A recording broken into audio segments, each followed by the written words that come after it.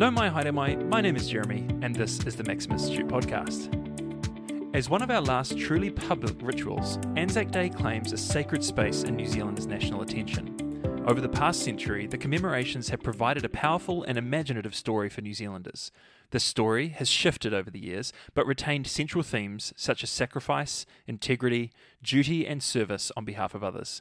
However, Anzac Day's history has not been an untroubled one. The day has been a cause for protest over time. While the sacredness of Anzac Day has been invoked to shut down debate, its annual liturgies of communal observance have also served as a potent platform for public exploration of contemporary controversies. By tracing some of the history of this continuity and change, we can see how Anzac Day has provided a forum and a set of rituals, traditions, and symbols to affirm our communities and, through a shared past, to negotiate and debate what it means to be a member of New Zealand society. This month on the podcast, I'm joined by the most recent addition to the Maxim Institute research team, Dr. Rowan Light. Rowan joined us at the beginning of this year, but this wasn't the first time that he and I had had a chance to work together. The quote that I just read comes from the article Protest and Patriotism that Rowan wrote for the 2018 volume of Flint and Steel, Maxim's annual magazine. That year, we had chosen the theme of New Zealand's public square, looking at where and how we can talk about and debate the different versions of who we are and how we should live in a pluralistic culture. If you want to read Rowan's article in full, head to flintandsteelmag.com, or we'll have a link in the podcast notes for you to follow. Obviously, it's been 2 years since Rowan wrote that article, and I thought this year, leading up to Anzac Day, it would be a great opportunity to sit down and talk with him a little bit about what's changed in the meantime and his thoughts on the world that Anzac Day sits in now. For now, let's get into that conversation and how we commemorate the stories of the past in a present that's like nothing we've experienced before. Rowan, I think we first met to have a conversation about Anzac Day in a cafe underneath the University of Canterbury Library about this time in 2018. You've obviously got a lot of passion as a historian looking at this issue. What is it that made you interested in Anzac Day as a subject? Well, I came actually to Anzac Day in quite a roundabout way. So I do have kind of a family connection to Anzac Day and the sort of history of New Zealanders in the First World War. My great-grandfather served at Gallipoli and my grandfather in the Second World War. But I actually came to Anzac Day as a subject in my university years when I, in particular, in a kind of a funny quirk, when I went actually on a student exchange in Dublin. And I was there as a student, and an exchange student, and I met an Australian historian called Mark McKenna, who was visiting as a kind of visiting on a kind of sabbatical of sorts. And he was running a course on Australian history. And so it was in that course, that as a New Zealander sitting in on this Australian history course, that Mark highlighted the kind of the central place that Anzac Day has in Australian culture. And what struck me then, as indeed today, is really some of the differences as well as the similarities. Of course, Anzac is a shared kind of practice. It's there in the name of Anzac. And yet I saw some differences and also some similarities in how a kind of national tradition of remembrance has changed over time. And it was in those conversations with Mark that led me basically to come back to New Zealand and having decided that I would investigate this difference and the similarity that Australians and New Zealanders share, realising that actually the history of Anzac Day wasn't something that New Zealanders had actually given a lot of thought to. Yeah, and obviously I know a little bit about your work as a historian before coming on staff at Maxim Institute. But I mean, you took that interest in Anzac Day that you found overseas, and you actually ended up coming back and doing your PhD in that. So can you talk to me about a little bit about the posture that you took and kind of the questions that you had coming into that made you want to actually choose that as your thesis topic? As I mentioned there, my interest in Anzac Day kind of came out of these broader questions, or this kind of broader encounter with Australian and then New Zealand history and the kind of the sense of a shared space that Anzac kind of represents. But I suppose I was kind of interested as a kind of budding historian in questions of national identity, which were kind of quite personal to myself as a Pākehā New Zealander. And I was interested in a sense where, if in Australia, Anzac Day has kind of become in many ways a kind of central kind of national day. It has become more important in many ways than Australia Day to Australians. Contrast, New Zealand has this kind of mix of public commemorations around Waitangi Day as well as Anzac Day, and how these kind of fit into very different kind of national stories of how we see ourselves and the kind of where we see ourselves have come from. Because I suppose what struck me about the history of Anzac Day is that and what's kind of almost quite challenging about getting into questions of memory is that things which seem to us as how they've always been, that the kind of traditions take on this kind of power, that they are the way things are done and how they've always been, but actually in many ways the kind of national story of Anzac Day, the sense that Anzac Day is a day precisely which unites us as New Zealanders and as a nation, is actually quite a recent kind of development. And that's what struck me in my initial kind of engagement with this history, was actually realising it's been within a number of generations, there's been a shift towards seeing Anzac Day as a day of unity and a day of kind of celebration of kind of national values. Yeah, I mean, I have to say, growing up in the 90s, the feeling I definitely had is that the reverence for Anzac Day and that story of the World War I veterans had always been on kind of a consistent upwards trend in my lifetime. I mean, my parents are American, but I was born here and grew up here, so I didn't have that same sense of, my grandfather or my great-grandfather served in the war. But still, at the age of 19, I felt the pull, to go to a dawn service and just to commemorate that as kind of part of the sort of the Kiwi thing to do. So if you're talking about sort of how things develop, where did that ritual of the dawn service come from, and how did the sort of legendary or mythic sort of qualities of Anzac Day that we sort of enjoy or appreciate now, where did that come about? To think about something like the dawn service. The dawn service is actually an Australian kind of invention. So it's one of Australia's great kind of exports. Finally, something they can take credit for. Yeah, so we should give them that credit. So it comes out of the 1920s, and it kind of jumps over the Tasman to New Zealand by the 1930s, and it's adopted as part of an emerging evolving set of practices around this thing that we now think of as Anzac Day, but was in that period before, or rather between the First and the Second World War, was actually something which was quite sort of different and developed over time. So we had in Australia, there's sort of the dawn service emerges from what's really broadly I would describe as kind of public Christianity. So this kind of it taking the form of the Anglican kind of liturgical rite of benediction, coming at dawn to commemorate the landing of the Anzacs at Anzac Cove, which was actually an Australian. So the Australians were the first to land at Anzac Cove. New Zealanders actually came later in the day, but so it kind of takes on a special kind of symbolism for the Australian kind of military experience of the Gallipoli campaign. It was also took on this kind of religious symbolism in being at dawn, the kind of as a sort of symbol of resurrection. At Easter time, we know, of course, that Easter and Anzac Day often fall kind of in the same time period, so that kind of gave this heightened sense of kind of the religious symbolism of this dawn service. And that also has kind of changed over time. In the early years, when was Anzac Day as a sort of a day of commemoration that was a national day? When did that idea come about? Because obviously, we can think about it as this thing that's been in stone for our entire lifetimes, but obviously someone at some point had to have the idea, hey, this is the moment that we should commemorate. Were there other moments that were equally sort of worthy of commemoration from New Zealand's history that have sort of gone by the wayside? The first Anzac Day is celebrated or commemorated in 1916, so as the war is ongoing. So that first anniversary of the Gallipoli landing, not long after the Gallipoli campaign had actually come to an inglorious end. And it was something which evolved over a number of years. It was interesting that it's always been invoked as Anzac Day. There were suggestions, particularly from British journalists, who said that actually this shouldn't be called Anzac Day, it should be called Gallipoli Day.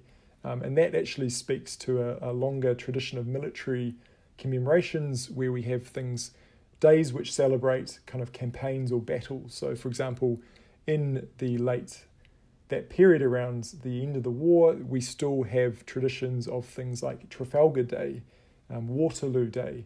These were military commemorations that the Navy and the Army throughout the British in its various kind of institutional expressions and the British Empire would commemorate. And those actually they continue into the interwar period. We might point to days of commemoration such as Empire Day, which has since ossified into Queen's Birthday weekend. But there was an attempt between the First and the Second World War to kind of find days of commemoration which placed these war experiences, in particular the First World War, and try to make sense of them through a whole collection of kind of cultural paraphernalia. And one of them was empire, and one of them we've touched on was kind of public Christianity. In New Zealand, I think what we also uniquely had, in contrast to places like Australia, were actually early, quite nascent, but still established forms of military commemoration coming to us through by virtue of the New Zealand Wars. So early on in Anzac commemoration, we do see the sense of Anzac, the Anzacs at Gallipoli in the First World War, and in particular Pākehā and Māori kind of collaboration in the war as being an expression of a kind of a colonial kind of spirit which had emerged from those early wars of settlement. And it seems to us, sitting in 2020, we sit in a kind of weird, because for us the New Zealand wars are talked about as a history which has been forgotten, and it certainly is. But actually we had quite an established kind of military commemoration of the New Zealand wars up until really after the Second World War. So we have things like the Battle of Ōroko, which in some ways to me filled a similar kind of role as Gallipoli does to us today. It was a battle in which Māori were kind of celebrated as being glorious, valiant, defeated. They fight a battle to the most famously invoked in the kind of Wire's Last Stand, the kind of defiance to the end against the British soldiers, even against all odds, and eventually having to surrender and retreat, being a kind of almost a proto-Anzac myth. And it was told in many different ways in film and stories by historians as encapsulating a spirit of New Zealanders sharing in this kind of war experience, something which Māori and Pākehā would share, a kind of self-respect of each other. It's kind of interesting when we think about that, because some of those themes might sort of resonate with how we think of, we often hear when we talk about Gallipoli and the Anzacs, of the kind of that sense of valiant defeat. It is a defeat, the Gallipoli campaign. It's a bit of a disaster, we know that. There's also the sense of the respect between enemies, between the Turkish and the New Zealand and Australian forces. And that's sort of an appealing part of the story of Gallipoli that we often hear today.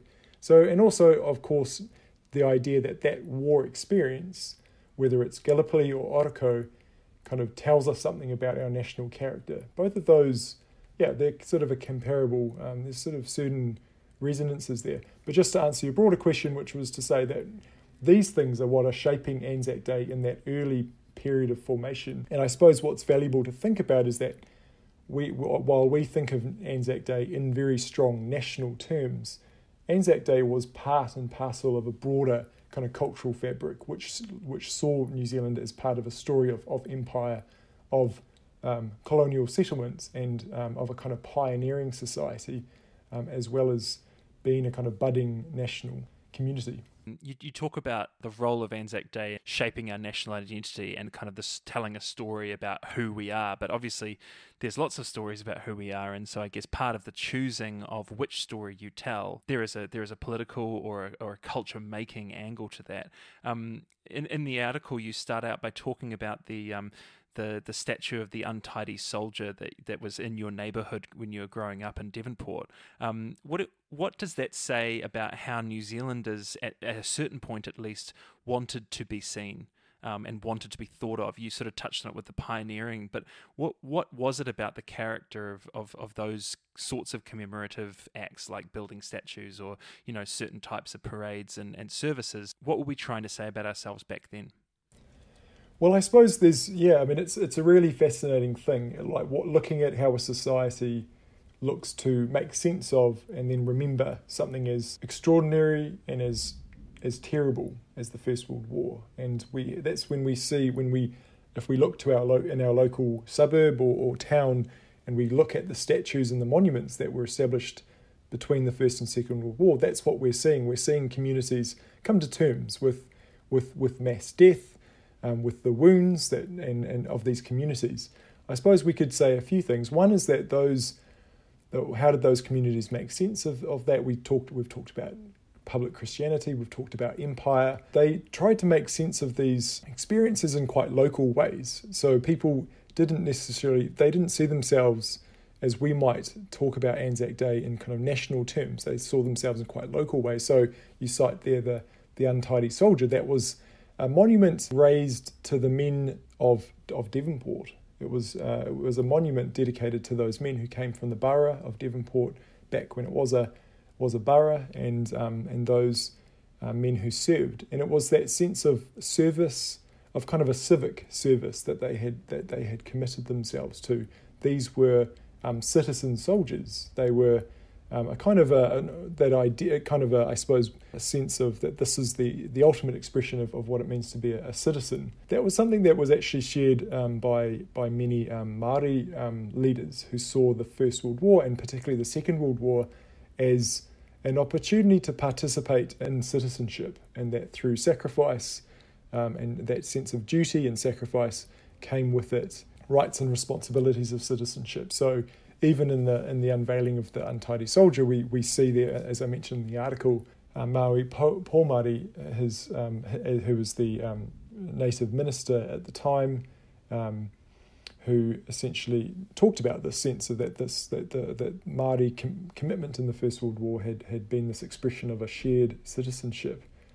There's also an interesting aspect of this, which is, and this comes back later when we think about some of the protests and the conflicts, is that in this kind of emerging landscape of commemoration, as you rightly point out, there's a process of kind of remembering but forgetting as well, because societies and communities can't, even in our own selves, we can never remember the past in its total. We just can't fit it all into the same kind of picture. We have to pick and choose to make sense of the past. So communities necessarily omitted aspects of that war experience. In particular, in something like the untidy soldier, what do we see? We see a soldier. We see a statue of a kind of military experience of the First World War. But of course, the First World War wasn't just something which affected soldiers on battlefields. It was something which actually encompassed all communities. So there was a negotiation in a way, and a kind of politics of memory, in which those who had been left behind, mothers, wives, for example, who had to kind of look to find a kind of a place within this new kind of commemorative landscape. That reminds me of a statue that's actually on Simon Street in Auckland. There's a plinth that you'd normally see a soldier on top of, but instead of this being a soldier on top of the plinth, there's actually this statue, a bronze statue of a woman standing next to the plinth with her arm raised as if to sort of gesture to the absence of the sort of man that would normally be on top of it. And I remember the first time I saw it just being so struck by how different that was, the different story of war and loss and sacrifice that it told. And it's very interesting that you mentioned that statue. That is actually and that's actually a New Zealand Wars commemoration. But I think when you look at it, I think it's very natural to see it within that First World War iconography. But it would have actually been a memorial which was raised within the 10 years or so of the First World War. So it's actually commemorating earlier conflict, but within that kind of period. So we're seeing. But it is true. It is very true that we tended to see. That's one way that those who had been left behind, so to speak, on the home front, were able to kind of carve out a role within this commemorative landscape, was as mourning, as the kind of mourners of loss, and that's a very powerful kind of archetype of kind of interwar commemoration. And even today, I think this image of the mourning woman, and that's something which we see come through in the protest era. You see it, I think, even today, without getting too far ahead of ourselves, in terms of Jacinda Ardern's kind of posture as a kind of mourning mother figure of following March 15. That to me was very much reminiscent of that kind of role that of a kind of mourner. I definitely want to come back to how those sort of archetypes have followed through to the last 2 years. But before we get there, I just want to go back to the title of your article, which is Protest and Patriotism. And it kind of gives away your thesis that Anzac Day isn't just about the way we commemorate war heroes. It's also been a site of protest. And when we were talking about Flint and Steel and the magazine looking at the public square, obviously a lot of the public square is where we have some quite sort of fractious and tense debates about what we value and what we think is good in society. And obviously Anzac Day over the decades has been the site of a lot of protest. And why do you think that is? What is it about Anzac Day that offers people, or I guess challenges certain people to go against the tide of what most New Zealanders are doing in commemorating that day? That's very interesting. I mean, there's a few layers there. One, I think, is worth pointing out, which is, as you've said, like the public square as I think, almost by definition, the place where we work through differences. That could be a way of thinking about what the public is. It's where we agree with what kind of keeps us together, and in doing so we define what we don't agree with. So kind of that mix of orthodox and heterodox. We kind of define, well, what are we for? By definition, we are defining what we're not for. Now, commemoration and memory and history are very powerful tools for shaping public consensus, because they are shared languages and shared practices and shared rituals, shared stories, which we can use to make sense of change and debate. They're things that people can grasp onto. They're often associated with places, so places where people meet and imagine themselves in a kind of community and having a kind of relationship, like we talked about with the Untidy Soldier. Politicians and community leaders kind of meeting together around this statue, articulating these relationships of political citizenship. So that traditions, particularly commemoration and particularly war commemoration, because of this sense of the giving of life, kind of is a natural, I think, quite organic sort of sources of kind of public relationships. Now, why Anzac Day? Now that kind of goes to today. Why is Anzac Day why does it seem such a rich sort of source of that making of kind of public consensus? Well, I think part of that is explains the big shifts that we've seen in New Zealand society since the Second World War. So if we had public Christianity, if we had this kind of story of almost romantic kind of unity between Māori and Pākehā, of empire, framed in this big grand story of empire in that interwar period that we've talked about, those kind of pillars, which is kind of an image that's used in the article, kind of fall away one by one in many ways, or in a very interconnected kind of way in the kind of post-war period. And within that comes a kind of both a search for new stories to make sense of change and big changes over time, particularly the end of the British Empire, which is something which we don't tend to really appreciate, I think, as New Zealanders, how fundamental a kind of cultural paradigm shift that represented in the 60s, 70s and 80s. Part of the interesting question here is, why does Anzac Day kind of seem to be the kind of lifeboat that we are drawn to? I raise some examples of that sense of the way that Anzac Day, since over the 1960s and 70s, and what was a really period of immense kind of change for New Zealand society and around the world. It's a period which comes with varying changes, social, economic, cultural, in which we saw there emerge kind of generational kind of critiques of different aspects of our society. So we saw, for example, in the context of the Vietnam War, which was a war which a great many New Zealanders supported, but there was a kind of a significant minority who disagreed with the Holyoake National Government's involvement in the Vietnam War. We saw kind of for the first time, if the First World War and the Second World Wars had seen quite a kind of public consensus that these were things that the nation we needed to get behind as a nation. In the context of Vietnam, we saw kind of emerging disagreements about whether New Zealand should be involved in that conflict. So we saw in the context of the Vietnam War, student groups who opposed the war and opposed New Zealand's involvement in the war, co-opting Anzac Day rituals and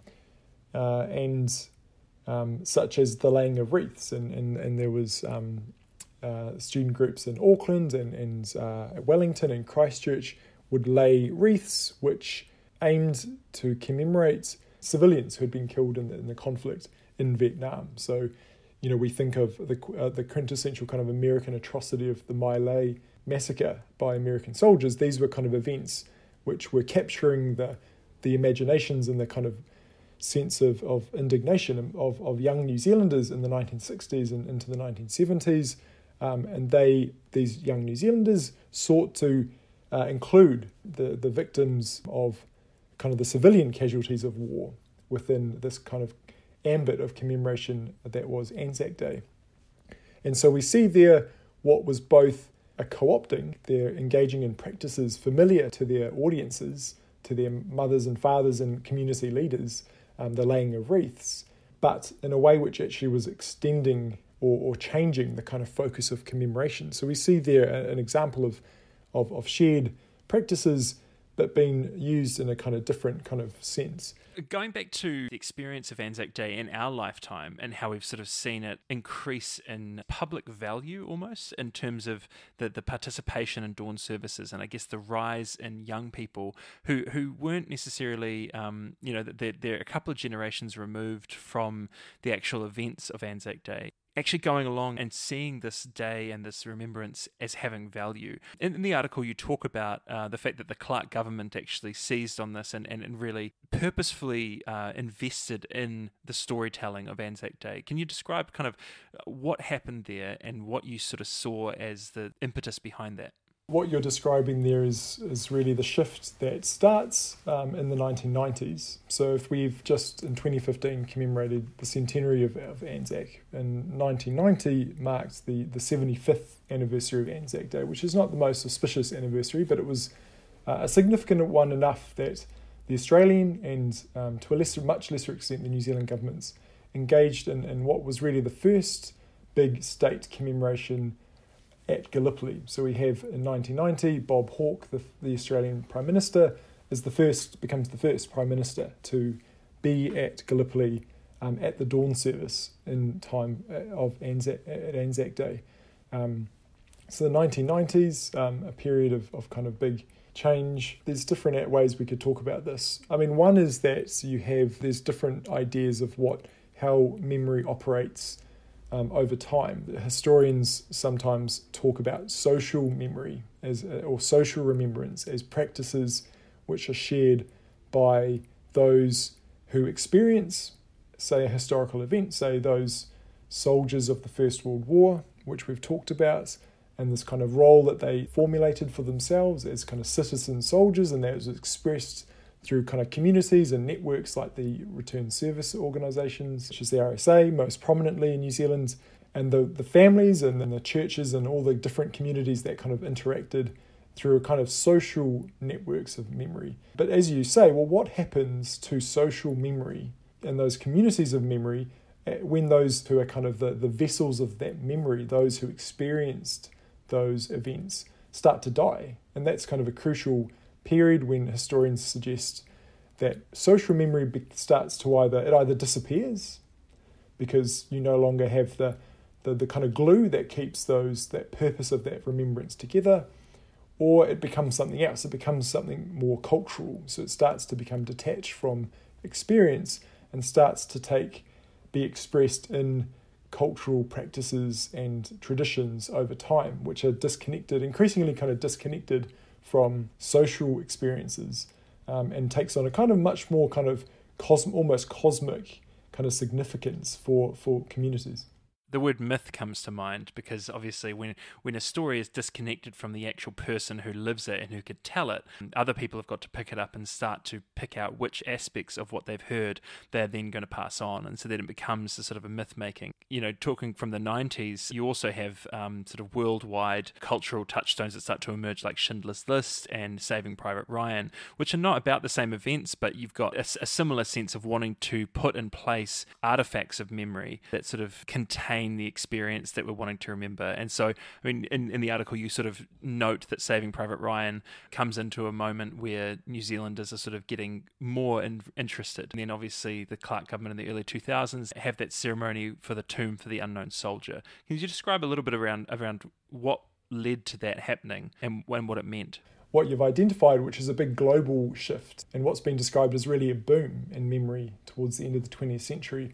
And that's very much related to those events which you've touched on, the world wars, but also things like the Holocaust, these kind of mass experiences, these very traumatic moments in the 20th century, which are both, both demand of us to recognise and to grapple with, but are also incredibly difficult parts of the past to deal with. So we have what's this big global memory boom, but which takes on very different, distinct kind of local flavours, and as you've identified in New Zealand. So you mentioned there the tombing, the repatriation and the entombment of the unknown warrior in 2004 by the Helen Clark Labour government. That's a really interesting event, and to me encapsulates really the big shift that we've seen in Anzac Day in its 100-year or so history. We see that repatriation is in part a co-option, once again, of what the Australians have already done. So just like the dawn service is that import into our Anzac Day repertoire, the repatriation of the unknown warrior is also kind of a little bit of a reaction to what the Australians have already done in 1993.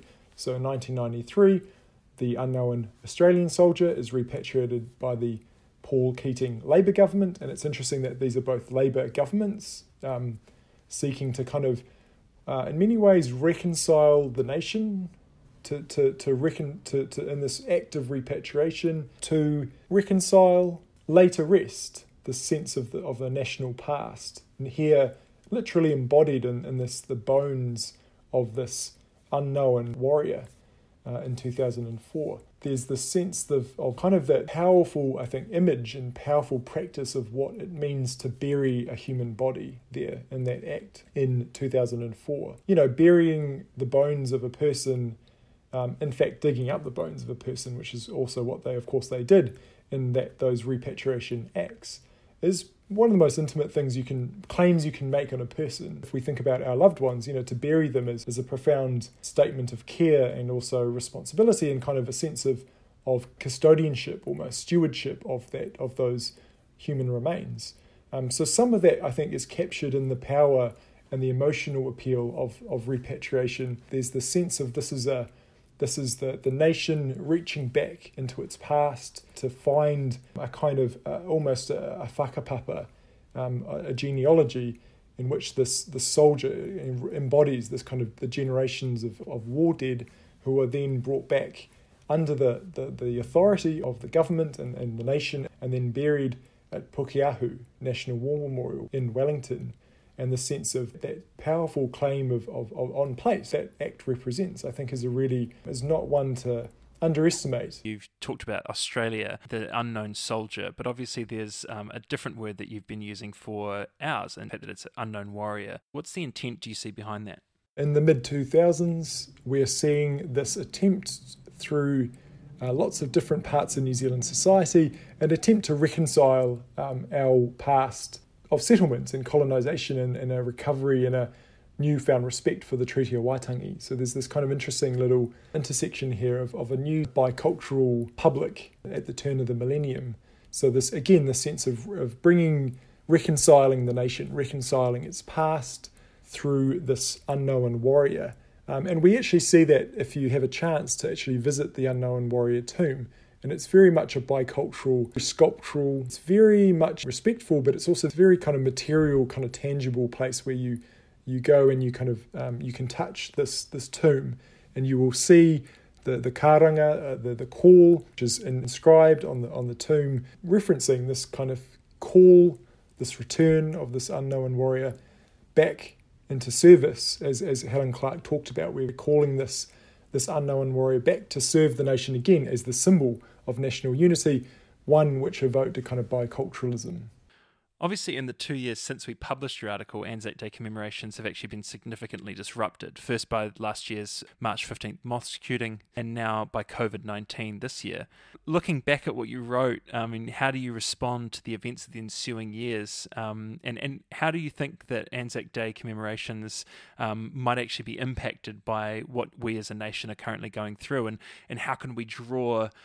Is there a way that we can, that Anzac storytelling capabilities and the way that we sort of publicly talk about our national identity on that day will be influenced by these massive events and sort of in our history? Well, it's been a massive 2 years, hasn't it? It's really, there's so many things we could touch on.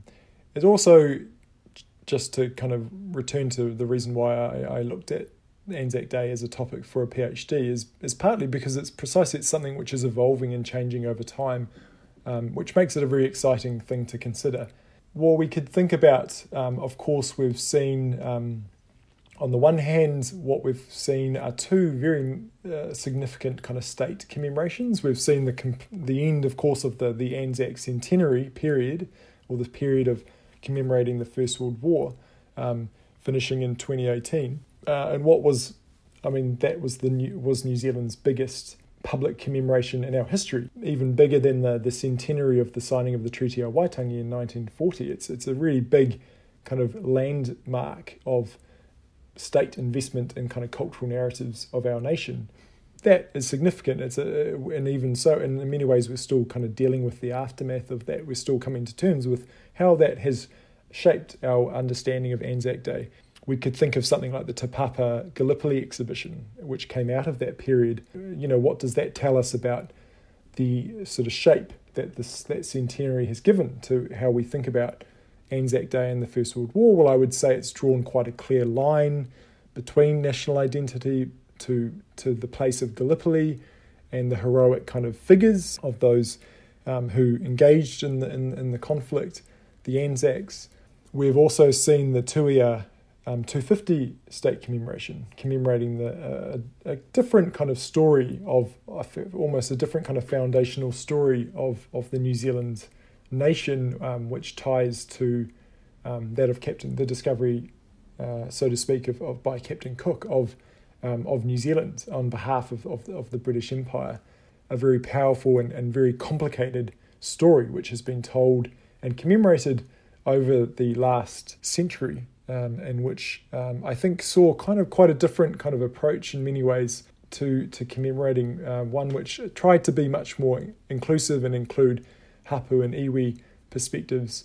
What those big state commemorations show us, even as we still kind of come to terms with what they actually meant for us as New Zealanders and kind of some of the conflicts which came out of those commemorations, what they point to is the way that commemorations provide us with kind of commonality, shared stories, shared points of reference that can then be, as we've talked about, then used as a kind of way to engage in critiques of our society. So we saw in the last couple of years debate around the actions of the New Zealand Defence Forces in Afghanistan, highlighted by the Operation Burnham inquiry, which is still ongoing. And we saw how that protests on Anzac Day and say highlighting once again kind of civilians' casualties of war and the extent to which we can include those within the ambit of a military commemoration, or whether Anzac Day can encompass more than just soldiers. And of course, perhaps most importantly, of course, we've had March 15 and this kind of terrible event which we're still coming to terms with, which has been, again, has provoked really interesting debates about who is included in Anzac Day in this commemoration, and how do we commemorate the past. Just reflecting on the events that you're just describing there, it seems to me that there is something about collective suffering that we are much better at marking and commemorating in New Zealand than we are at celebrating publicly. Is there something about a commemoration of something that is somber that you think fits more squarely with the New Zealand identity than a celebration? Yeah, that's very interesting. I think there is something to be said about that. I mean, going back to the comparison between Australia and New Zealand, what's striking in Australia, as I mentioned, is that Anzac Day is a day to celebrate Australia in a way which I think New Zealanders would find quite jarring. We like to think of Anzac Day, as you say, as a sombre, as a day of sorrow. And I think that language of sorrow rather than of pride is probably the vocabulary that we would draw on in our own commemoration, in contrast to Australia. So there is definitely a tradition, I think, a kind of genealogy, which is one of mourning and sorrow rather than of kind of celebration. It is interesting that if we look at the First World War commemoration of the World War 100 centenary kind of program, so much was emphasized, so much of the emphasis rather was placed on 2014 and 2015, the kind of front ends of the conflict. But we barely invested in the commemoration of the end of the war, what should have been the kind of main celebration, the end of the war in 2018, but it kind of ended with a bit of a whimper, in part because all the cash and all the emphasis had been spent, and all the enthusiasm had been spent much earlier. But I think you've touched on what is partly we've talked about myth and the ways in which stories are supposed to convey certain things to us. And I think the kind of pathos of war and of the kind of sacrifice on behalf of others is a very powerful sort of sentiment. We often hear, that's probably one of the ways that the Anzacs are most invoked, I think, in our culture. We hear invariably those who sacrifice their lives in some way as a kind of as the Anzac spirit. That's something we hear. I think of John Key, after the 2011 earthquake in Christchurch, invoked the Anzac sort of spirit as in invoking the kind of the ways in which people in Christchurch had kind of suffered, and also the emergency services who had kind of responded to the disaster. Well, there's a unity in mourning, isn't there? There's a direct humanity in marking and memorialising loss.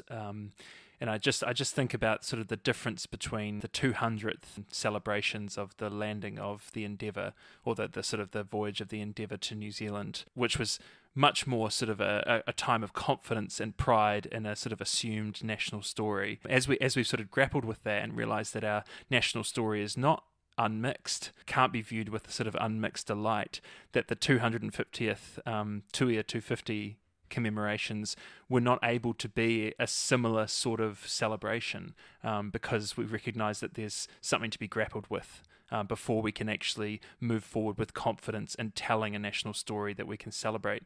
Exactly, and I think what's probably changed in those last 50 years is really the voice of Māori, and that have been ultimately quite disruptive of those kind of celebratory narratives, and the ways that those have forced all New Zealanders to contend with, as you say, the less comfortable aspects of our past, to own them and to deal with them in a public way, a process which I think is still ongoing. And we could point to the Waitangi Tribunal settlements and the ongoing kind of demands to include the New Zealand Wars within a kind of commemorative day. We now have Rā Maumahara, the day of remembrance, the day of commemoration of the New Zealand Wars.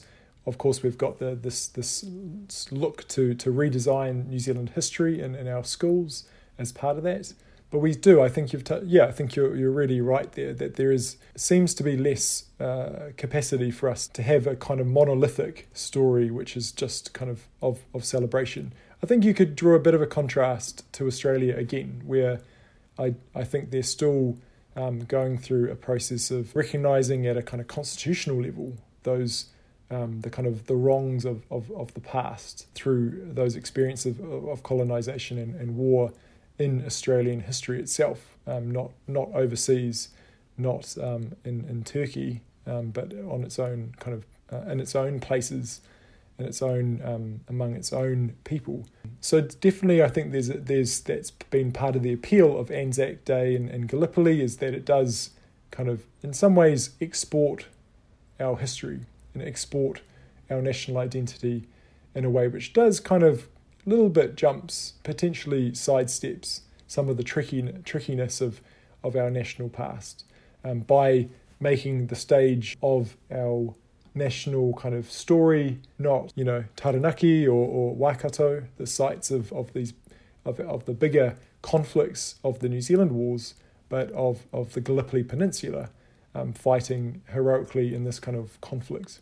It's going to be interesting to see in the next couple of years how the this sort of 2-year gap of 2019 and 2020 of missing out on sort of our national kind of, these sort of practices that we have around the dawn services, how that's going to influence the future commemorations and memory of Anzac Day. But for you this year, you're not going to be able to go to a dawn service.